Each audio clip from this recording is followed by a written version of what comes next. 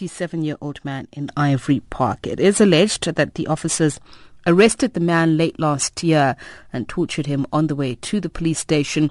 The Independent Police Investigative Directorate, IPID, is probing the matter, and we're now on the line to Grace Langa. She's the national spokesperson for IPID. A very good afternoon to you, and thank you very much for speaking to us. Afternoon. Just how important is this arrest of the 10 TRT police officers? It's important because we believe other police officers who are involved in this kind of misconduct should learn, from this experience.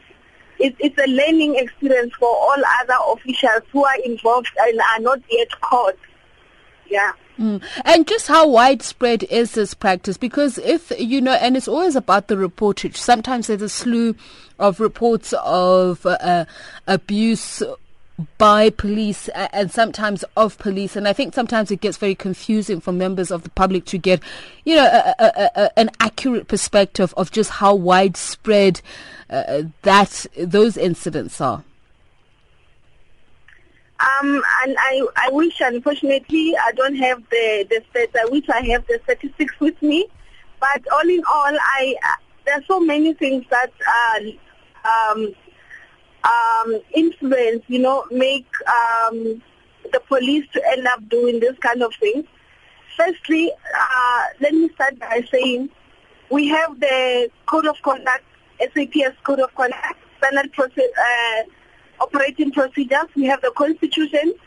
Police officers, like any other person, has to act in accordance with the law. And if they break the law, then we're going to have a problem. But on the other hand, we have other public members of the public who are also giving attitude and fighting with police officials when they're supposed to arrest them.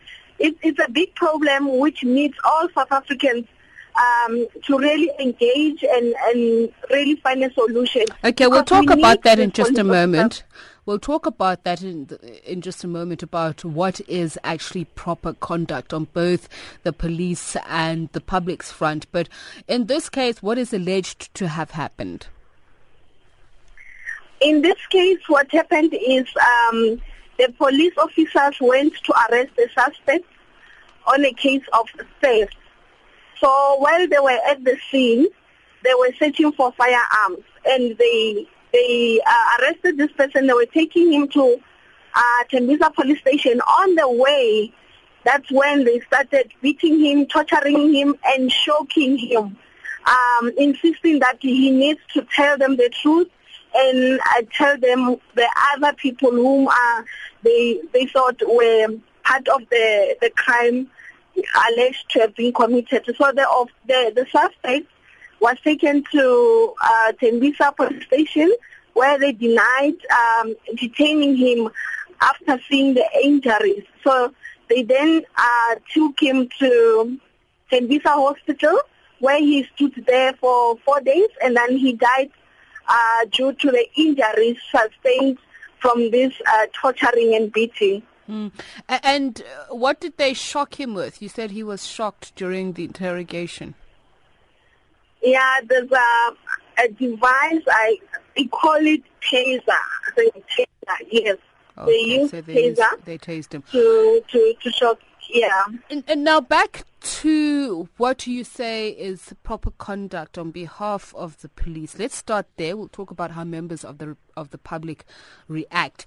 But what is proper conduct if police officers either pull over a vehicle or they approach a suspect with the view of questioning or arresting them? There's the police officers are trained. The police officers, they know what is expected of them when they stop people, when they question people, when they arrest people. It's unfortunate that I don't have more information on the code of conduct. But one thing I know for sure is that police are not allowed to assault anyone during arrest, even if they are suspect that particular person. It is not under any circumstances allowed. How do you protect yourself as a member of the public? As a member of the public, you just have to report the cases to the relevant authorities, and they will investigate the case. And like what is happening now, we have brought them to book. We have arrested them. It doesn't matter how they were reacting at that particular time, but there is a procedure, there is a law that's protecting members of the public. I understand that, but sometimes it's after the fact, is it not? So I'm asking, how do you ensure that you don't find yourself in a situation? Because I then ask myself, 10 police officers to one person. How do you ensure, I mean, the chances of being ganged up upon or being overpowered are very high.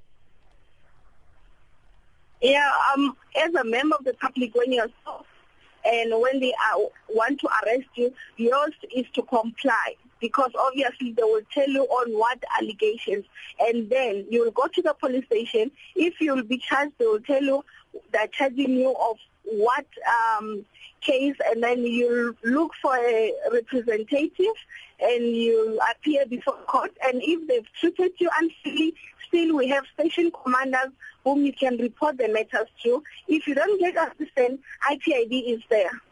All right. And how does one get in touch with the IPID? We have provincial offices in all 9 provinces, plus satellite offices. We have the telephone numbers.